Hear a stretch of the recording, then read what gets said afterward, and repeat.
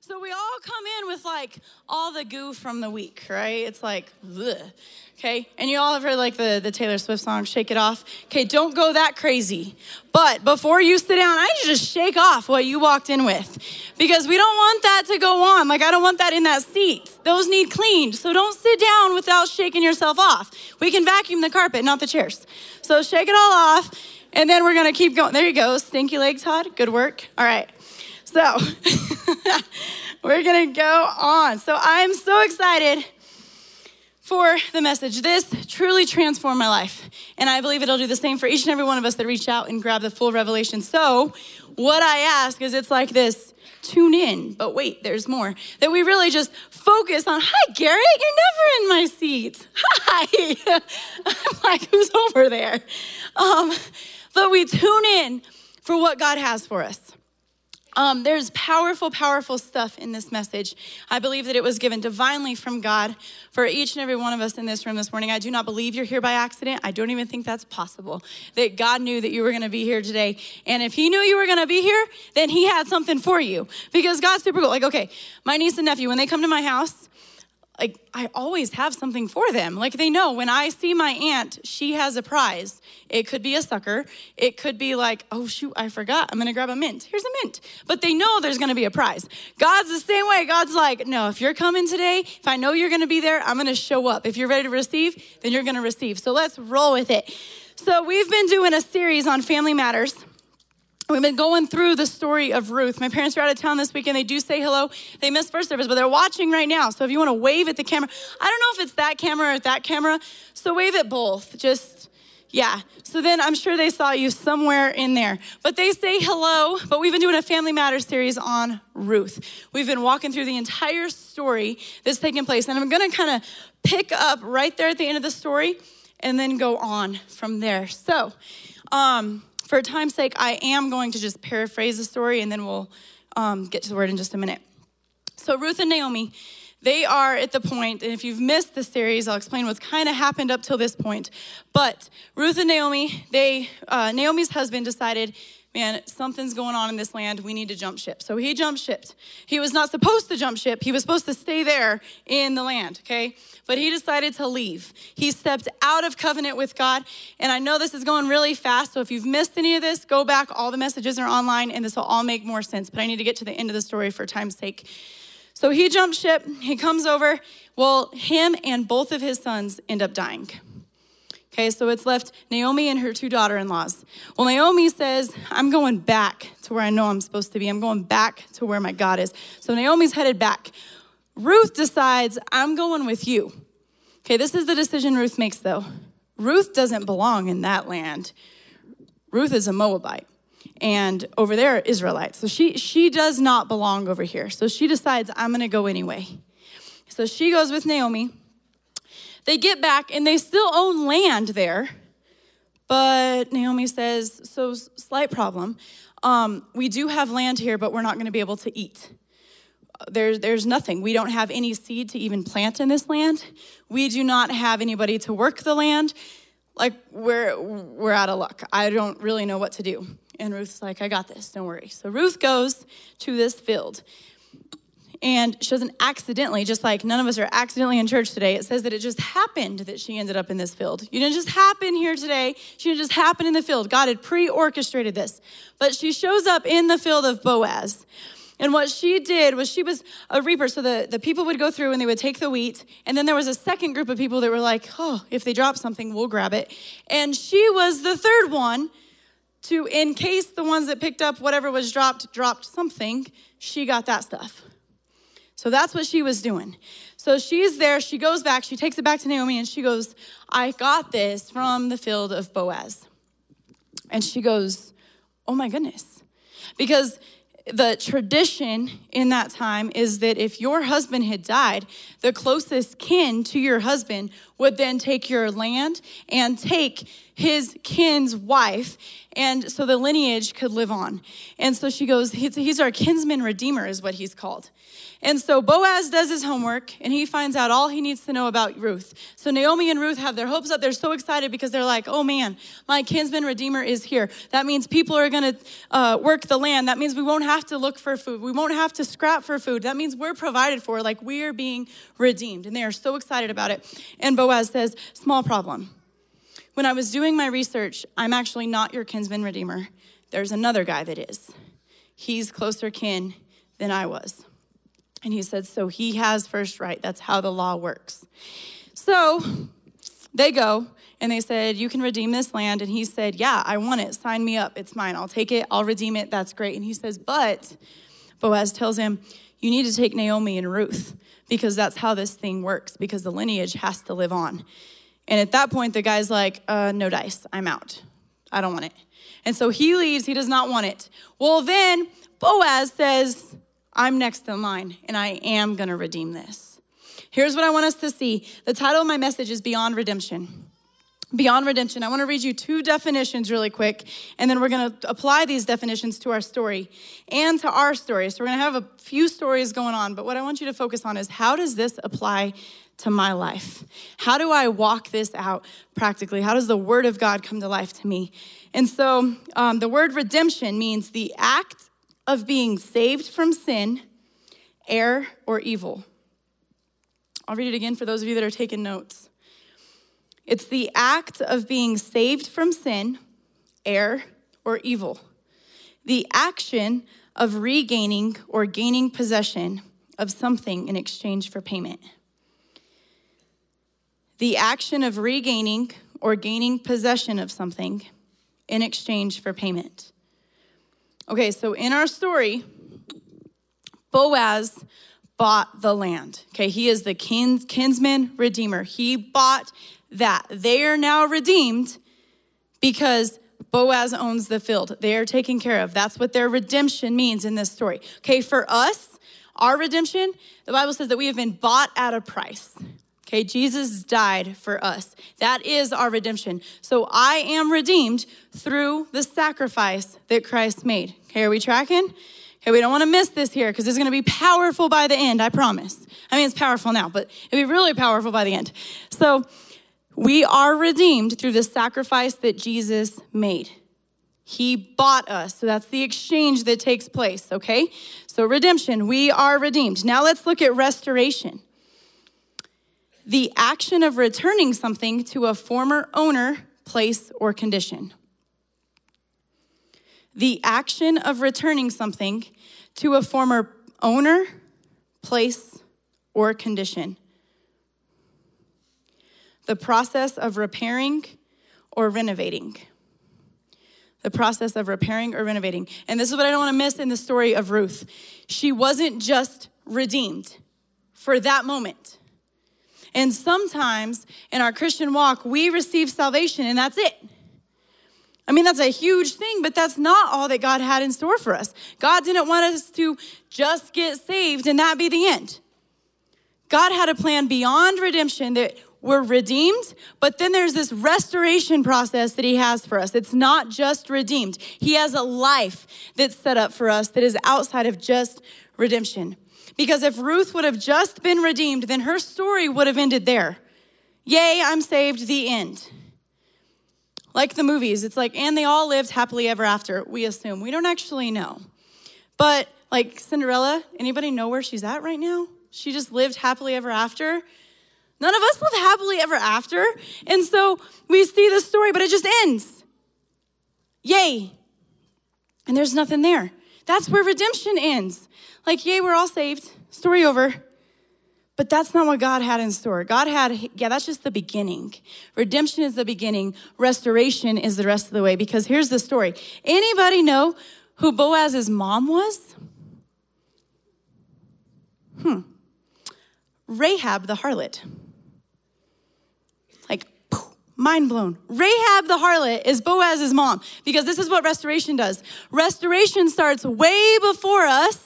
And restoration goes way beyond us. There's a big picture that God's painting that we get the opportunity to be a part of. And it's this huge canvas that God is preparing and creating that goes way beyond who we are and way before who we are. Like we got here today. Somehow we're here today. And so there's a story before us. There's going to be a story after us. But The redemption part is important, but walking out restoration is, and that's what we're going to look at next. So it goes before her, and the story of Rahab in itself. There's the redemption, and then there's the restoration. That Rahab is a harlot that helped out a couple of spies. And because she did, she said, hey, can you save my family? Her story could have ended there. Like, oh yeah, we forgot to tell you, after we got Jericho, we did save Rahab's family, the end. And we move on. But that's not what happened. Yes, her family was saved. That's redemption. Restoration is the rest of the story, that Boaz is her son. And then Boaz and Ruth have Obed, who have Jesse, who have David, who follows the lineage all the way to Jesus. Look at the storyline of restoration, not just redemption. And so we need both in our lives. Let's look at 2 Kings 4:1. Whoa, we are already sleeping. It's been like 12 minutes. Okay, let's go to 2 Kings 4:1. Much better.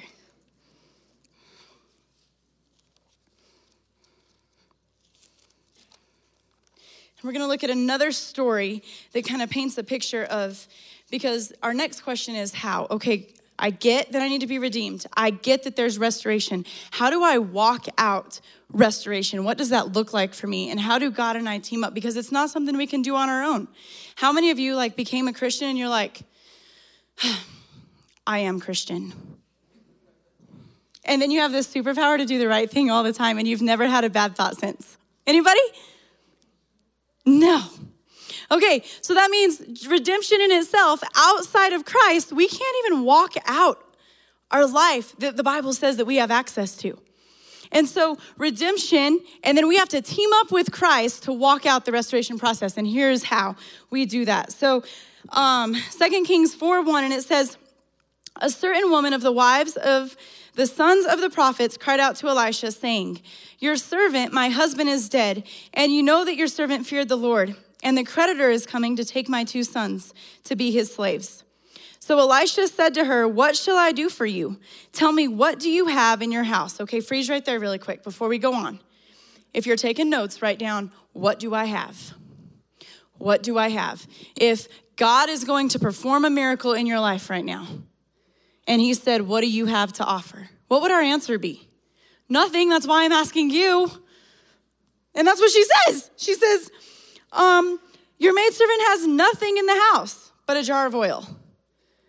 I have a jar of oil. That is all I have to offer. That's it. Okay? And here's what she's told. Then he said, go borrow vessels from everywhere, from all your neighbors, empty vessels. Do not gather just a few. Okay. She's just made it clear that her house is mostly empty. And she was just told to go gather more empty vessels. And I'm pretty sure she's looking at Elisha going, okay, the problem is I have to pay off this debt. And so more emptiness is not helping me. That's like God saying, gather as many empty bank accounts as you can. You're like, no problem, I have 12. I'll even use my kids'. Okay. That's like, you're like, that's not getting me out of debt, God. Empty bank accounts do nothing for me. And that's what she's saying. She's going, empty jars. That's your plan. Okay. We're going to throw them at them? I don't know. And he says, and when you have come in, you shall shut the door behind you and your sons, then pour it into all those vessels and set aside the full ones. So she went from him and shut the door behind her and her sons, who brought the vessels to her, and she poured it out. Now it came to pass when the vessels were full, then she said to her son, bring me another vessel. And he said to her, there is not another vessel. So the oil ceased. Then she came and told the man of God, and he said, go sell the oil and pay your debt, and you and your sons will live on the rest. Okay, redemption and restoration. Redemption, did she get her debt paid off? Yes. But there was a restoration process that God didn't just say, your debt's paid off, good luck with the empty, and moved on. He said, your debt is paid off, now go live on the rest. Meaning redemption did this for me. Restoration means I get to walk out the rest. And I have what I need to be able to walk out what happened at redemption. What happened at the cross? I now have what I need to walk out. But what did she have to do? She had to go get the vessels. She had to go get the vessels. Okay, not just any vessels, but empty vessels. And as I was studying this, I went, why empty vessels? Why not full vessels? Like, didn't her neighbors have full ones? Like, wouldn't have that have been a cool miracle? Like, they just all helped her because community? No. The reason that there's empty vessels, and I got an amazing revelation on this, is that we try to bring God what's already finished in our strength. Hey, God, this is the best of me. Bless it. Hey, God, this is where I feel the fullest. Bless it. And God says, there's no room for me there. The reason I want empty vessels is because that's where I can fill, because that's where I can fit. There's room for me in empty places of your life. There's not room for me in full places of your life. The places that you filled with desires, the places that you filled with people, the places that you filled so you feel content, I can't fill those because there's not room for me. He says, where that's empty, that's where I have, and I can occupy, and I can make space. Even way back to where Jesus was born, there was no room for him in the inn. There's no room there. And so he went someplace that was empty so that he could fill it. And in our lives, it's the same way. We don't want to offer God our empty places because, well, why would we do that? God can't use those.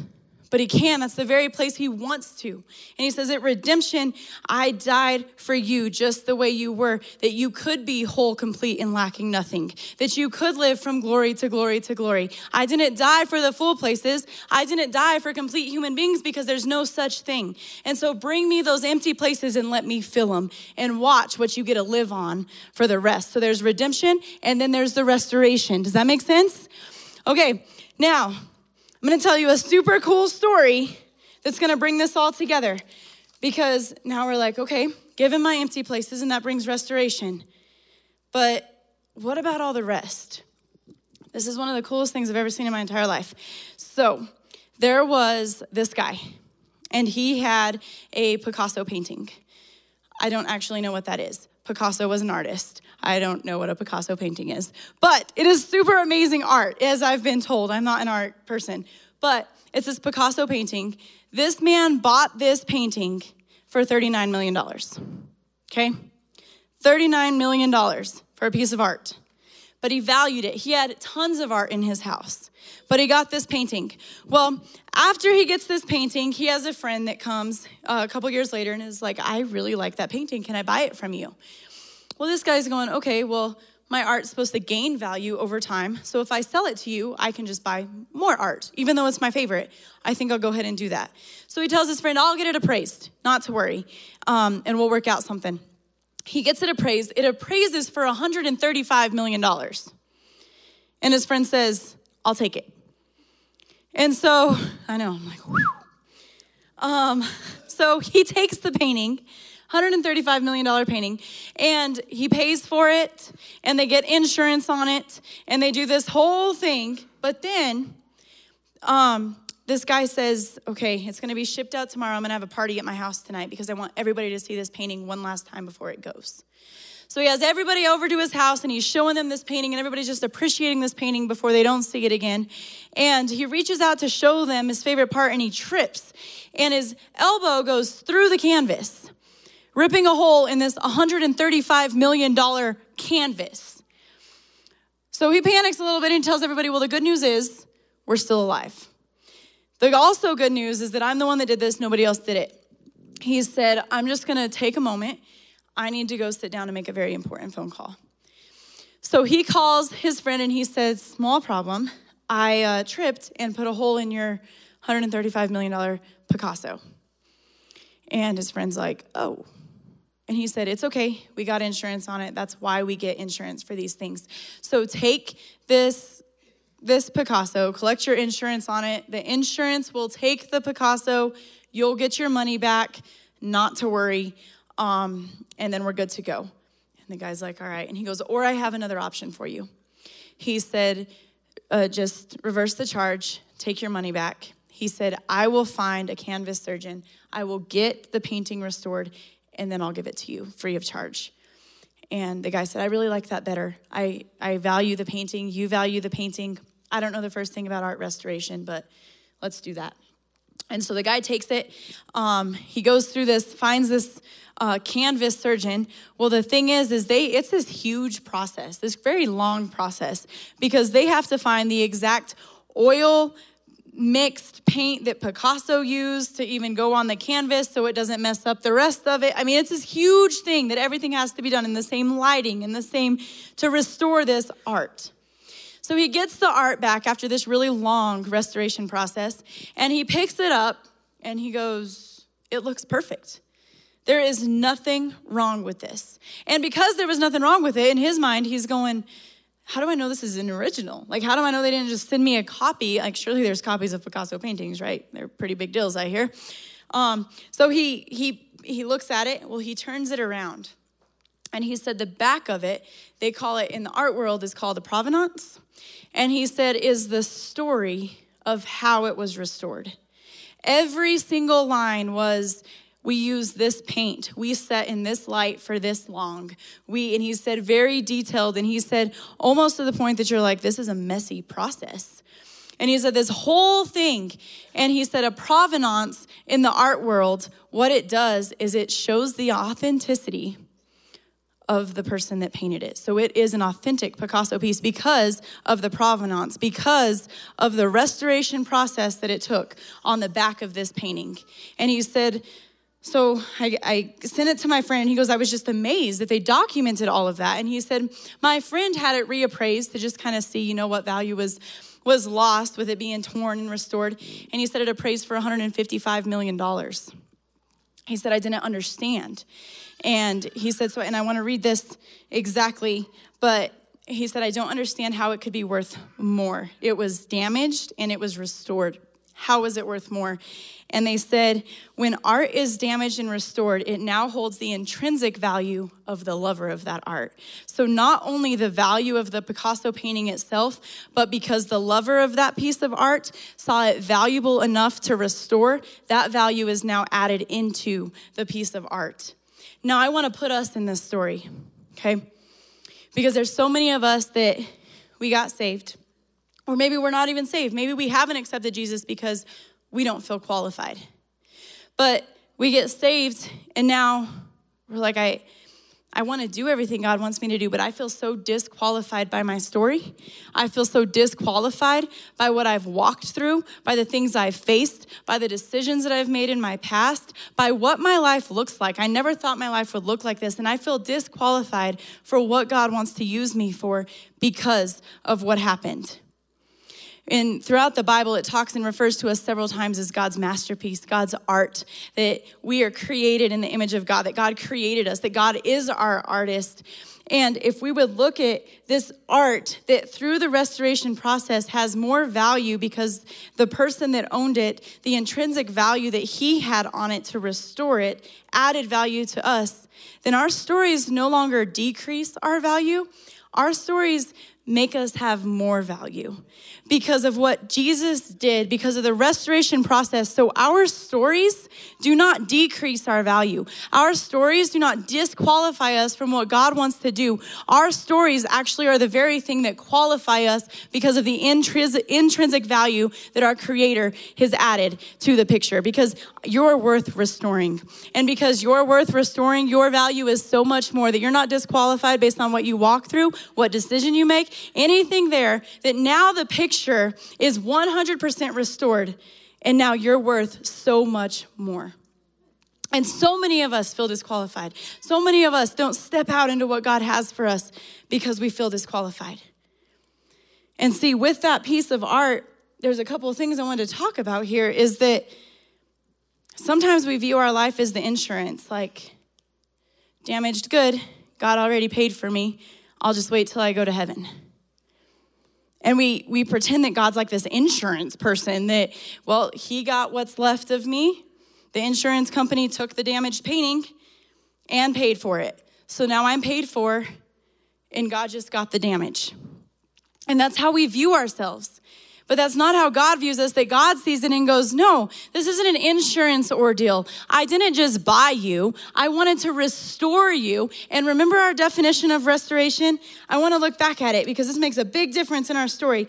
The act of returning something to a former owner, place, or condition, meaning God created us, he foreknew us, he knew us, and created us before we were even in our mother's womb in his image. So he knew what he had in store for our lives. He knew what we would be. He already knew your story. story. He created you before. And now that we're redeemed and restored, we have been restored to God. Our provenance is now showing, no, I am authentic in Christ, because now we're labeled with, no, God created this. And then not even that, it goes one step further to say we are restored to a former condition, meaning how God created me to be, what his word says I am, who he says I am, and who he created me to be from the beginning was not tattered by my story. I actually have more value now, and now God can only see me in that image. And I want to paint another picture for you to see with this. In Rome, in Italy, in Venice, and these places that you go visit to see this art that they have, all of these monuments and all these big things. You want to go see the cathedrals. You want to go see these things because all of it is such amazing art. They have what's called a scrim. And a scrim is a piece of fabric. And so if you were to go, and let's say we're looking at a bridge, and this half of the bridge is restored, but this side of the bridge has faded. The art isn't as it was before. So what they do is they put what's called a scrim over the top of it. It's a piece of fabric so that if I were to stand back and look at this bridge, it looks like one complete picture, because the scrim shows the finished product of what's happening. Behind the scrim, there is an ongoing process of restoration taking place until it is complete. And then they remove the scrim and you see what you pictured in real life. Okay, now let's jump back into our lives. This is absolutely amazing. Redemption, when we receive Jesus, okay, we are washed by the blood. It says that we are a new creation, okay? So redemption takes place. Redemption puts that scrim over our lives. That now God sees us as a result of the blood of Jesus. God sees us how he created us originally.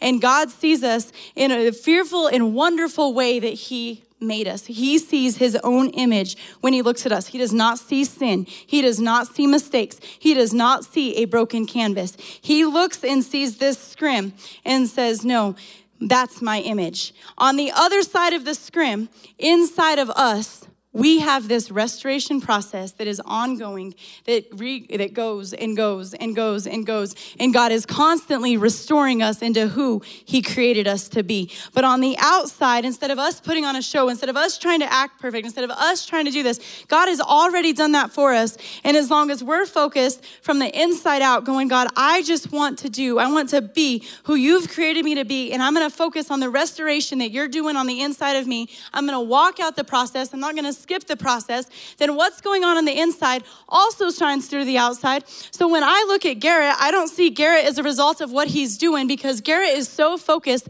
on the restoration that God's doing on the inside of him that when I see him, I see the scrim of who God created him to be. Because when we're so focused on what God's doing on the inside, then it can't help but shine through on the outside. So I don't see Garrett's mistakes. I see what God is doing inside of Garrett.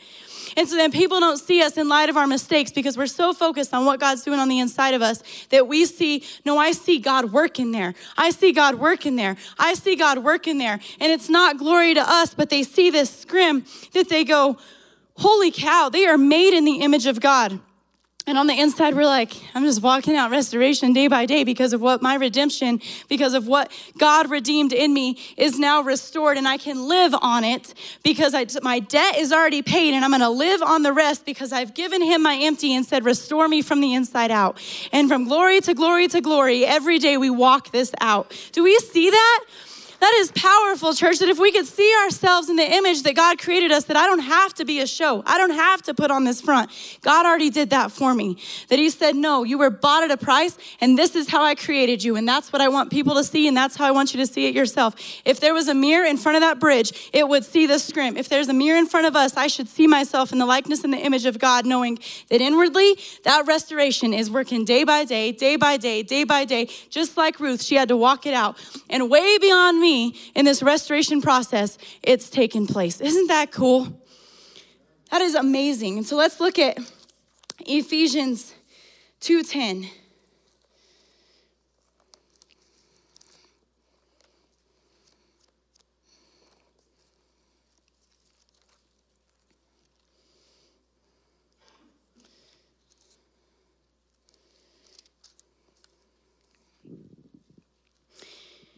And it says, for we are his workmanship.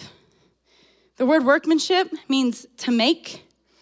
It signifies that which is manufactured a product, a design produced by an artisan.